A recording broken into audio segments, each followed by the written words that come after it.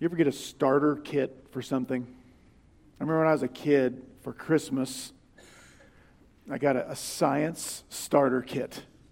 I thought it was going to be really awesome, but it turns out you just can't do too much with a starter kit. You know, we did a few little mini experiments, and then there's only so far you can go with a starter kit. Well, the gospel is sort of like the starter kit of Christianity. Here's the gospel in brief. You and I, we have offended God with our sin. It separates us from God, our sin does. We deserve wrath from God for our sin. But God, in His mercy and His grace, He chose to punish His one and only Son, who deserved no punishment, no wrath, with the wrath we deserve for our sin. He died for us, in our place. And when you believe that message, God justifies you. He declares you to be righteous by a free gift of His grace that comes to all those who believe. That's the gospel. Now, the gospel is Christianity's starter kit, introductory course. Once we get the gospel down, then we can move on to more advanced topics. Like maybe the gospel's the 100 level course, and handling your finances God's way would be a 200 level course. Parenting and marriage might be a 300 level course. Maybe overcoming addiction or sexual sin would be a 400 level course. And then if you master all that, graduate level courses might be things like understanding God's sovereignty and election, right? Understanding the way your wife's brain works. Like, that one wasn't even in my notes. Right? That makes sense though, right? Christianity sort of gets you in the door. We start with the gospel, but then when we get that mastered, then we can move on to the meat of this thing. That makes sense. It's also exactly wrong. Please disregard it. It's not only wrong, it's dangerous. There's this feeling, this way of understanding Christianity. All religion is basically like climbing a ladder through our own efforts to a point where God is okay with us. There's this way of thinking about Christianity, like the cross of Jesus Christ just shows us the right ladder.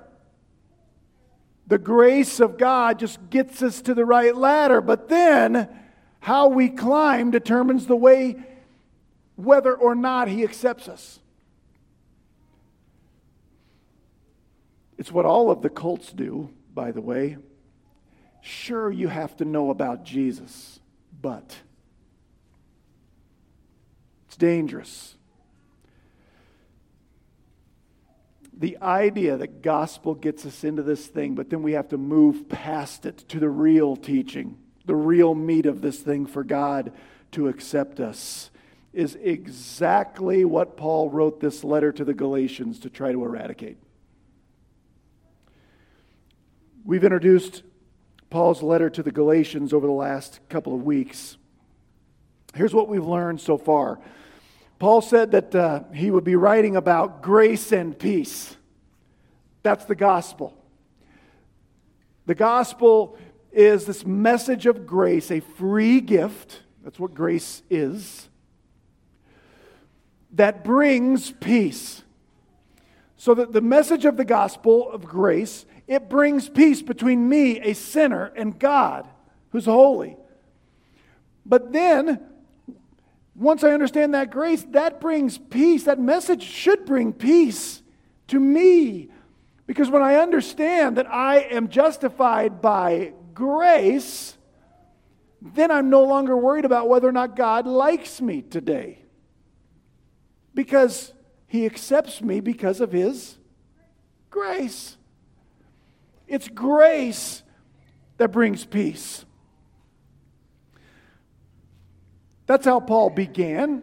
And then, even though usually in Paul's letters, right after his introduction, he would give this section of thankfulness for what the gospel is doing in the churches to whom he is writing. That's what he always did.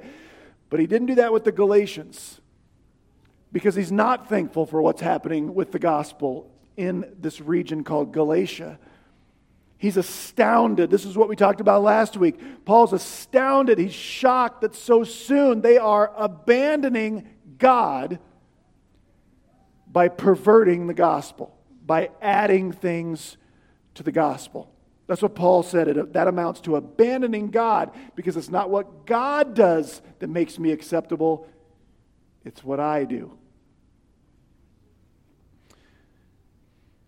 So Paul writes to defend like the pure gospel, which is the only gospel. And he writes to defend the sufficiency of the gospel. The gospel of grace is all we need to be okay with God. And I mentioned this in verse 1 of the book, and it's where we're going today. But Paul, to defend his gospel, his message, he's forced to defend himself. Today, Paul's going to be defending his resume. Because the false teachers that have brought the perverted gospel to the churches of Galatia, we can tell by what Paul argues, they are saying things like this. Yes, we know Paul showed up here. They start to proclaim this new and improved message of Christianity. And the people of Galatia start to go, hey man, that's not what the Apostle Paul told us.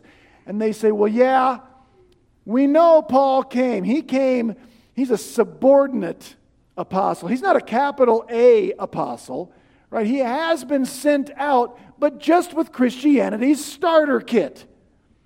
We're glad he came.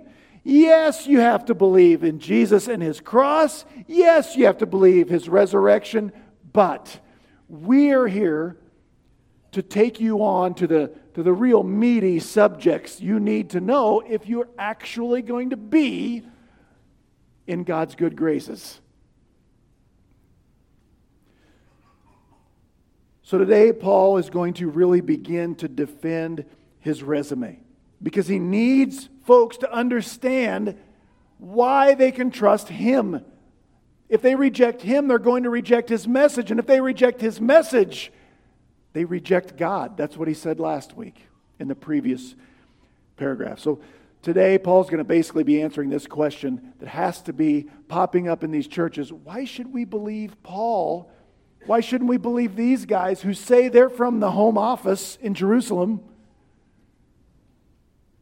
That's what we're going to talk about today and see what we can learn from it. Galatians chapter 1, beginning in verse 11. And these verses read this way. Paul writes, "For I would have you know, brethren, that the gospel which was preached by me is not according to man.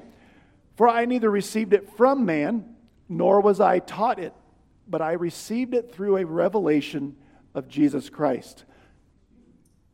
Verse 13, "For you have heard of my former manner of life in Judaism, how I used to persecute the church of God beyond measure, how I tried to destroy it. And I was advancing in Judaism beyond many of my contemporaries among my countrymen, being more extremely jealous for my ancestral traditions.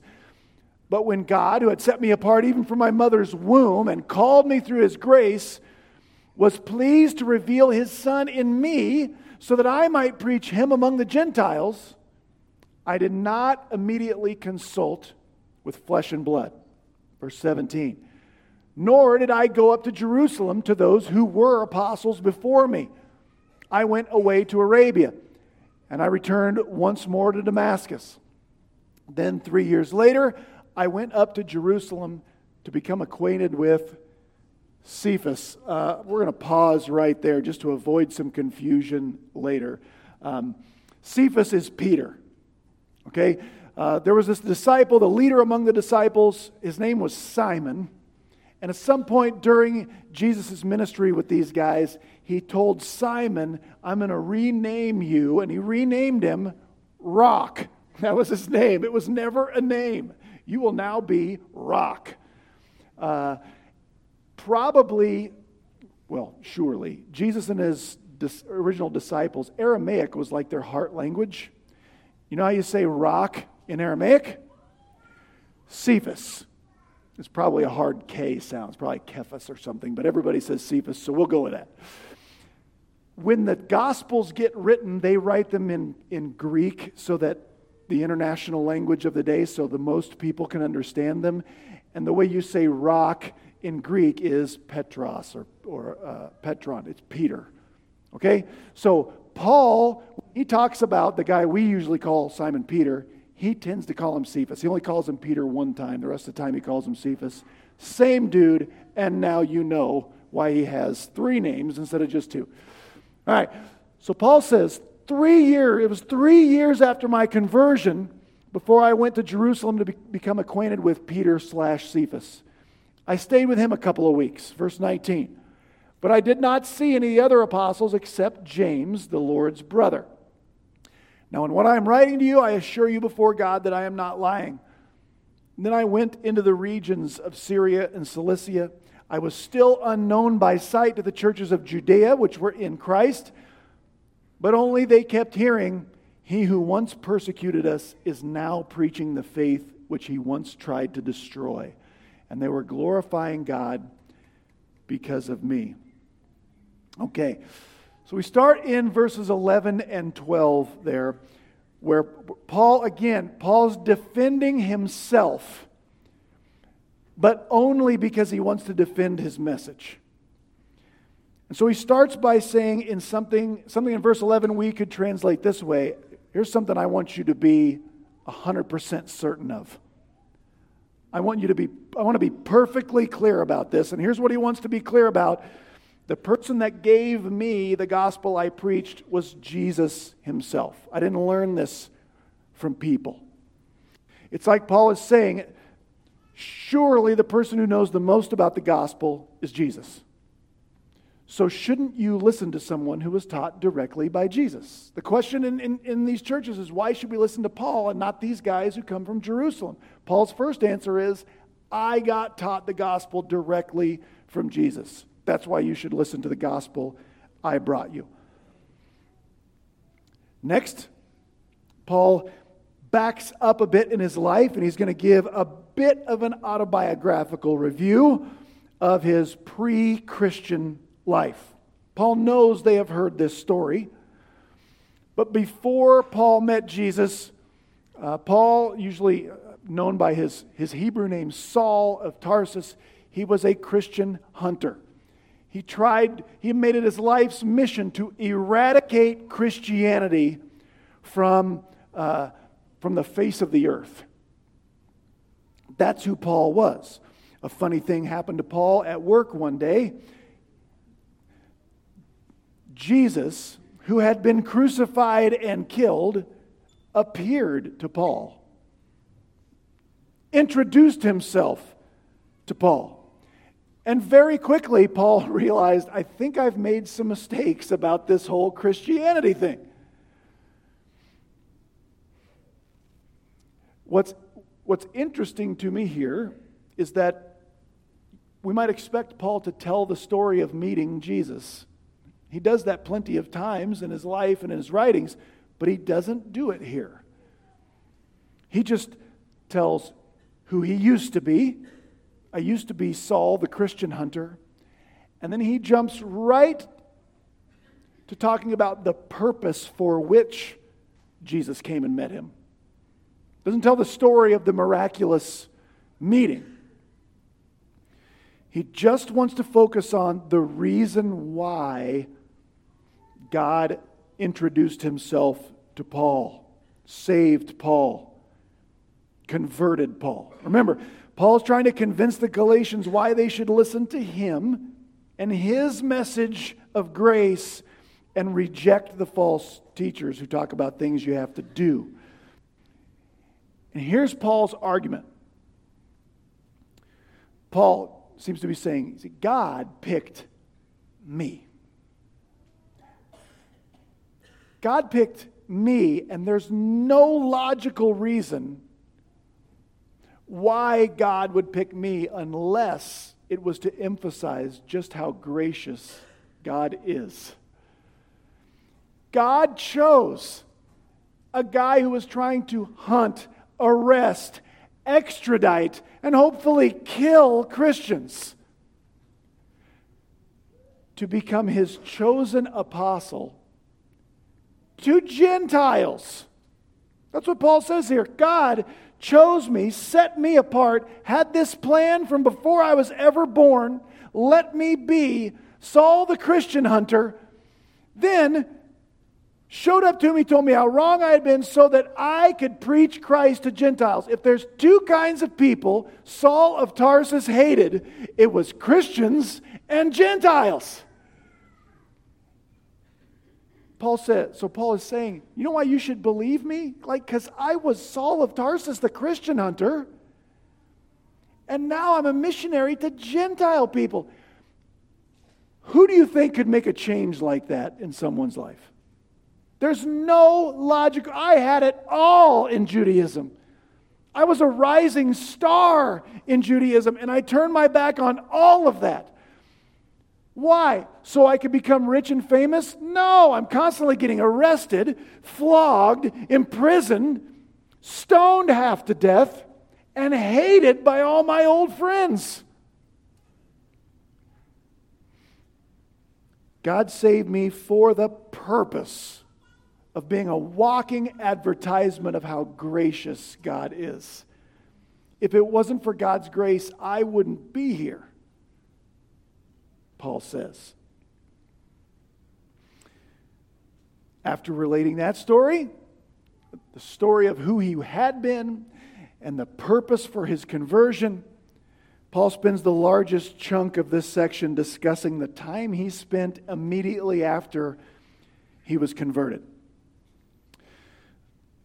Paul spends a lot of time in this book asserting his independence from the other apostles, Peter and John and people like that. Not because he's competitive with those guys. He just hates what the false teachers are doing with it. They say Paul is subordinate to Peter and James and John. He was sent out by people like that, but he got some things wrong. He only brought you the starter kit. Paul says, no, that is not the way this happened. They treat Paul like he is sort of a victim of a bad session of the telephone game. You ever play the telephone game where you give a message to this person who tells it to that person, and by the time it gets to the end of the room, it's not recognizable anymore? Paul's like, no, I didn't learn this from anyone. Paul says, even after I got converted, I still didn't go consult with flesh and blood. Now that's a weird thing to call a person, right? That's obviously what Paul is saying. I didn't go talk to flesh and blood. Your translation might make that say with people. But Paul's being intentional by saying that, I think. Here's what Paul is saying. Paul's saying, I learned the gospel the same way Peter learned the gospel. Here's why I think that. Peter's the first guy in the Bible, in the New Testament, the first of the disciples to confess that Jesus is the Christ, the Son of God. Here's the story. Matthew chapter 16, Jesus says to his disciples, "Who do you say that I am?" And Simon Peter answered, "You are the Christ, the Son of God." And Jesus said to him, "Blessed are you, Simon Bar-Jonah," which just means son of Jonah, "because flesh and blood did not reveal this to you." Right? You didn't learn that from people. You learned that straight from God. But Jesus uses this word, flesh and blood did not reveal this to you. My Father who is in heaven revealed this to you. Those stories are well known by the time Paul is writing. So Paul says, hey, I didn't learn from flesh and blood either. I learned this stuff the same way Peter learned this stuff, straight from Jesus. Verse 17. I didn't go up to Jerusalem and meet the other apostles. After I was converted, I spent parts of 3 years, Paul says, in Arabia, which is not like the Arabian Peninsula, but anyway, the Nabatean kingdom, and Damascus. So this isn't maybe necessarily 3 full years, but parts of 3 years I spent in isolation. He doesn't tell us what happened during that time. I believe Paul was in Jesus' seminary during that time. I think Jesus met with Paul, taught Paul. In the book of 2 Corinthians, Paul tells this story very hesitantly. He's like, I hate to even talk about this, but I went to heaven one time. God took me up there. And it's not something that I was told to even talk about, but he admits it because for reasons we can talk about if we talk about 2 Corinthians. But I believe that happened during this time period, though we're not told for sure. Then Paul says, after parts of 3 years, I went up to Jerusalem and met Peter and James, not the disciple, the apostle James, Jesus' half-brother James, who didn't believe in Jesus during Jesus' lifetime, but by this time was we'd call him the head pastor of the church in Jerusalem. And that's it. I was only there a couple of weeks. We're going to read in this book of more of these meetings between Paul and the other apostles. Here's Paul's main idea for all of them. Every time I met with these guys, they affirmed, hey, somehow this Paul guy is preaching the same message we preach, only he didn't hear it from us. Reason? He heard it from the same person we heard it from. You should listen to me because I'm the least likely candidate. You should listen to me because I learned this straight from Jesus. You should listen to me because even though I didn't get taught by the apostles, I wind up teaching the same message they taught. Paul says, I took off after 2 weeks, went out to Syria and Cilicia, and I was personally unknown to the churches in Judea that are in Christ. He's saying the sort of second generation Christians, the people who heard the gospel from the apostles, they populate the churches in Judea. Paul says, I didn't know those people either. But we end the passage by reading of the early reviews. These are the Yelp reviews of Paul, sort of. The people in these early churches, they just kept hearing the one who once persecuted us is now proclaiming the good news of the faith he once tried to destroy. And they glorified God because of me. Here's what Paul's saying there. All of the early Christians, over and over and over, they don't hear about me and go, that's not the original message. They always heard about me and said, wow, that guy who was trying to eradicate the gospel is preaching the pure gospel. He always got 5-star Yelp reviews from the early Christians. They glorified God because of me. That's why you should believe the message I brought. You kind of catch Paul's argument there? I got my message, my orders directly from Jesus. You can trust what I say because it comes from Jesus. I wasn't taught by the other apostles. I'm not subordinate to them. I'm an equal apostle just like Peter because I learned the gospel just like Peter. And all of the early Christians over and over agreed that the message I taught was the same message they heard directly from Jesus. That's today's passage. Now, what can we take home from a passage that's basically Paul defending his resume? Are there things we can learn about Paul's message from Paul's defense of Paul? There is. I want to send you home with 4 things to learn about the message that Paul was defending. And the first one is this. The gospel is a message. It is not advice. The gospel is a message. It's not advice. In some ways, this is the whole reason Paul wrote the book of Galatians. Because there were people in the churches in Galatia who were confused or who were deceived about this.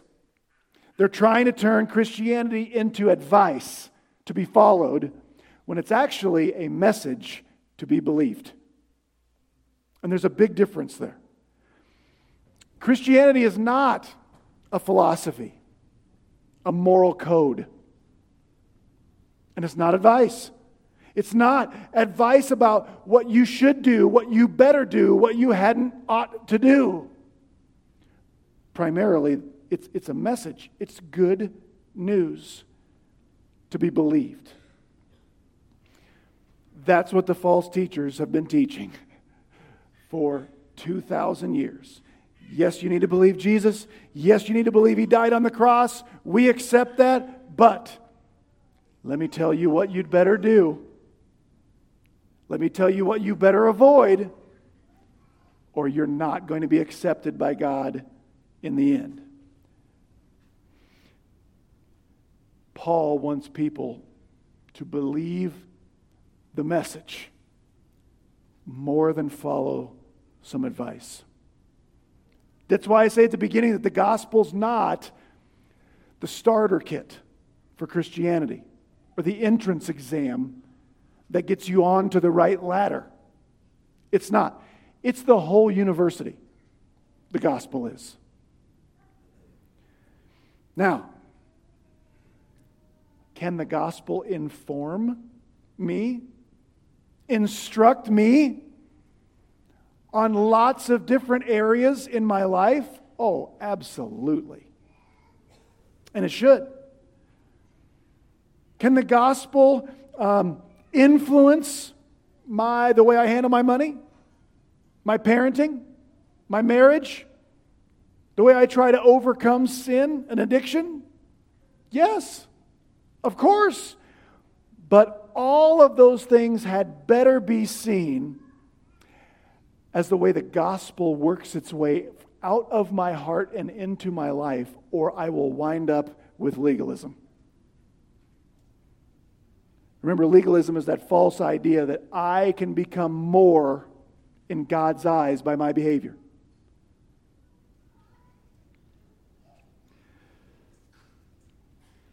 If any of those topics are separated, are attacked, separate from the gospel of grace, I will wind up parenting legalistically, where my kid's behavior determines whether or not I accept him or her. I will have a legalistic marriage where I have expectations. I have a bar of behavior that my spouse had better clear consistently. And if not, I have the right to condemn, to withhold, to punish. We're not pursuing the God, the holy God who accepts us by grace together. No. One of us, usually, or both of us, we've got things the other one must do if we're going to get along.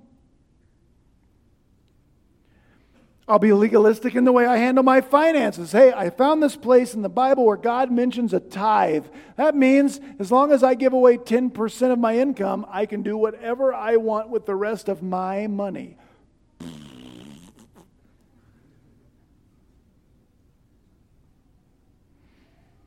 And we could do this all day.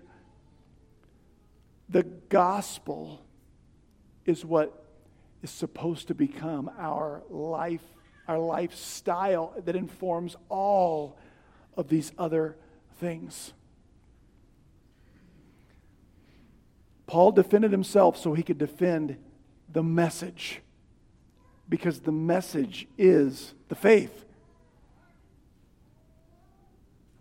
Now, The gospel is a message, but the gospel is a message from a person who changes people. In this passage, Paul relates a little part of his story, his testimony, when he literally met the risen Jesus. And Paul was never the same. What changed Paul was the amazing grace of God, where God could accept Paul before Paul changed anything. When God accepted Paul, Paul was actively hunting Christians. And Jesus showed up and said, "You are mine right now today." Jesus did not show up. Read Acts chapter 9, it's not in there. He did not show up and say, "Now, I'd like to roll with you now, Paul, but we'll see how you respond."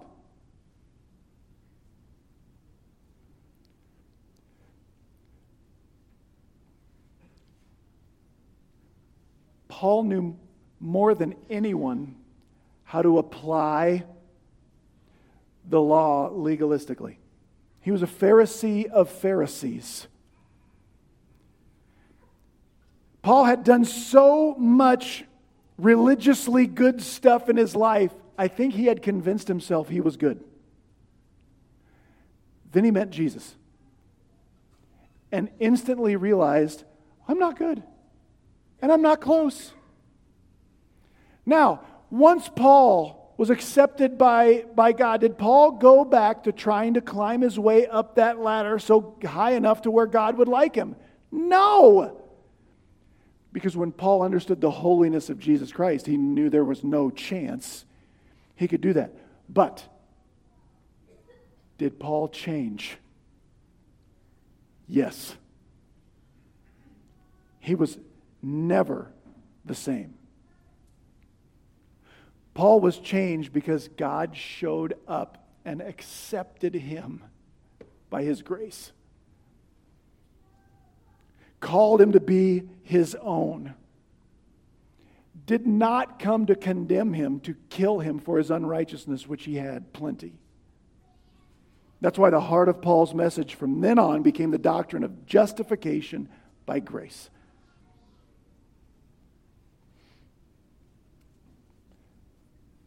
But Jesus changes people. In all these Galatians passages and sermons, when Paul blasts away at legalism, please don't hear Paul or me saying that the gospel is something we can agree with, sort of stick in our back pocket. No, we will get to heaven after we die, and then nothing needs to change, because that's not true. Do you know how we know?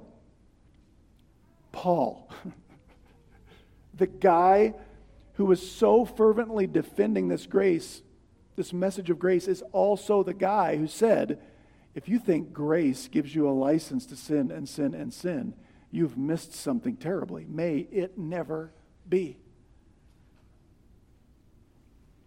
When Paul met Jesus, Paul changed. When I met Jesus, when I gave my life to Jesus, it started me on a path of changing that's still not done. Meeting Jesus, submitting to Jesus, understanding and trusting that the way Jesus says following him looks like is actually what's best for me, that changes people. But I'm not so sure we all always believe that. The people Paul's fighting against in Galatians didn't believe that. They didn't believe the gospel would be enough to change people, did they? You know what they thought was needed before people would change?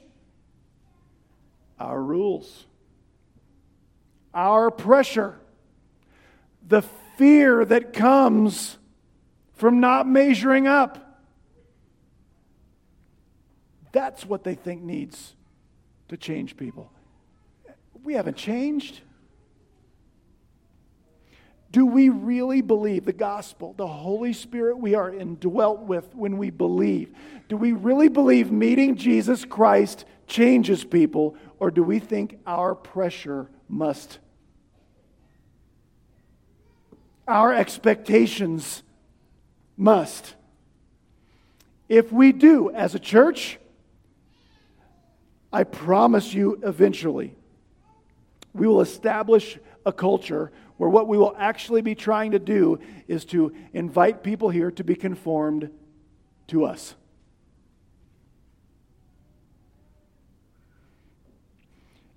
When I parent this way, what I will actually be doing is trying to get my children to conform to me.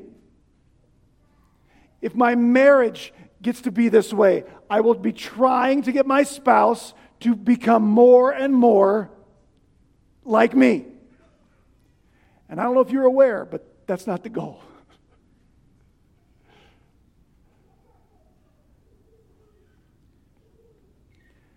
Jesus gets way better results.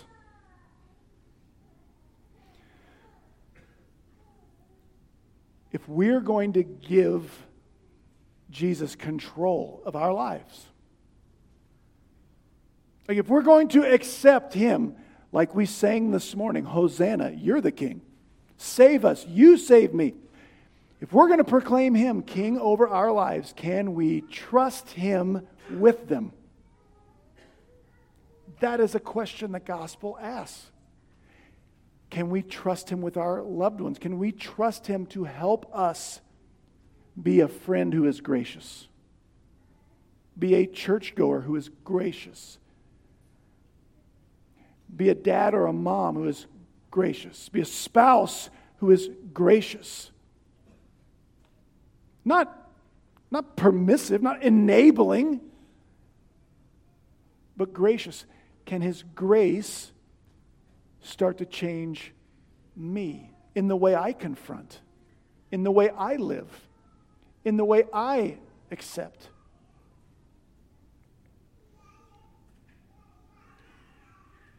Third, I think we should still expect God to do this.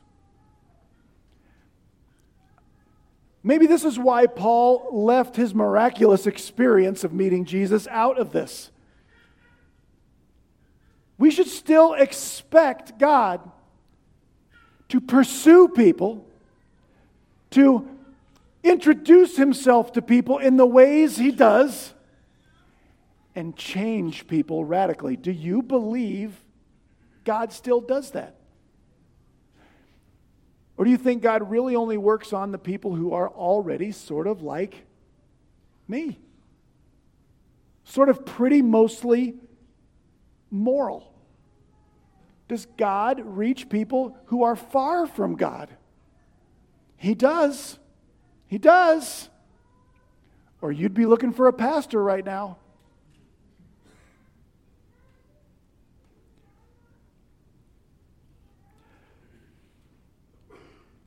Paul would write to the Ephesians later that God saves people to the glory of His grace, so that people see how gracious He is. That's why He picked Paul. When we make it seem like we're Christians because of what we do, I'm not sure we become great advertisements for His grace.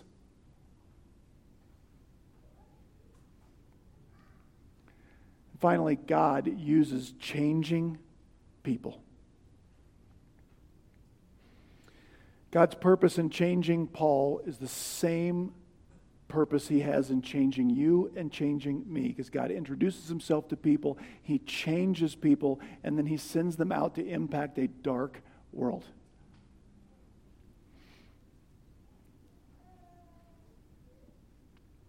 God will change you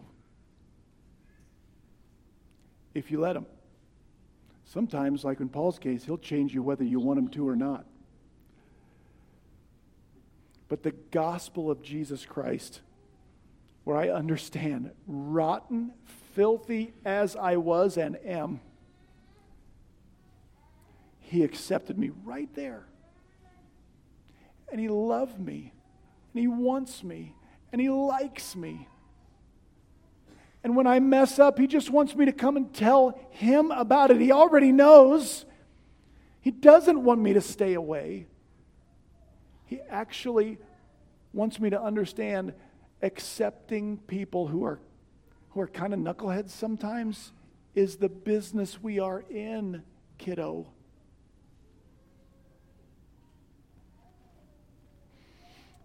God uses changing people, so how about this? How about we start focusing on letting the gospel of grace change us? Let us really focus on how much better He is than me and how He still loves me just the same. That would begin to color our conversations with our friends, our coworkers, our kids, our spouses. Because we should still expect God to be doing what God has always done, which is use changing people to reach other people who are far from God to the glory of His grace. Let's pray. Our Father, thank You for the life of the Apostle Paul. Thank You for the reminder that if You could accept someone who is actively trying to kill Christians, You can accept me too.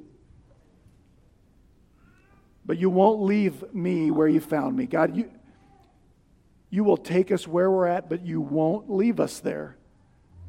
God, it is hard for us to believe, though, that You will change people without our manipulation or pressure or help us, Lord, to wade through the difficult work of figuring out how to walk graciously beside other changing people.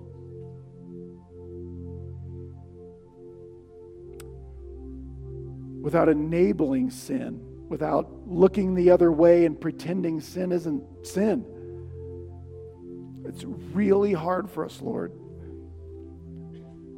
But we know that that's the business You are in. It's the business You've always been in, and we still expect You to do amazing things in using changing people You are changing to love on people who are far from God, that they might understand God will accept them through faith and justify them completely. Help us believe the message more than we offer advice. And change us to Your glory, the glory of Your grace. In Jesus' name, amen. Would you stand with us and finish our time together?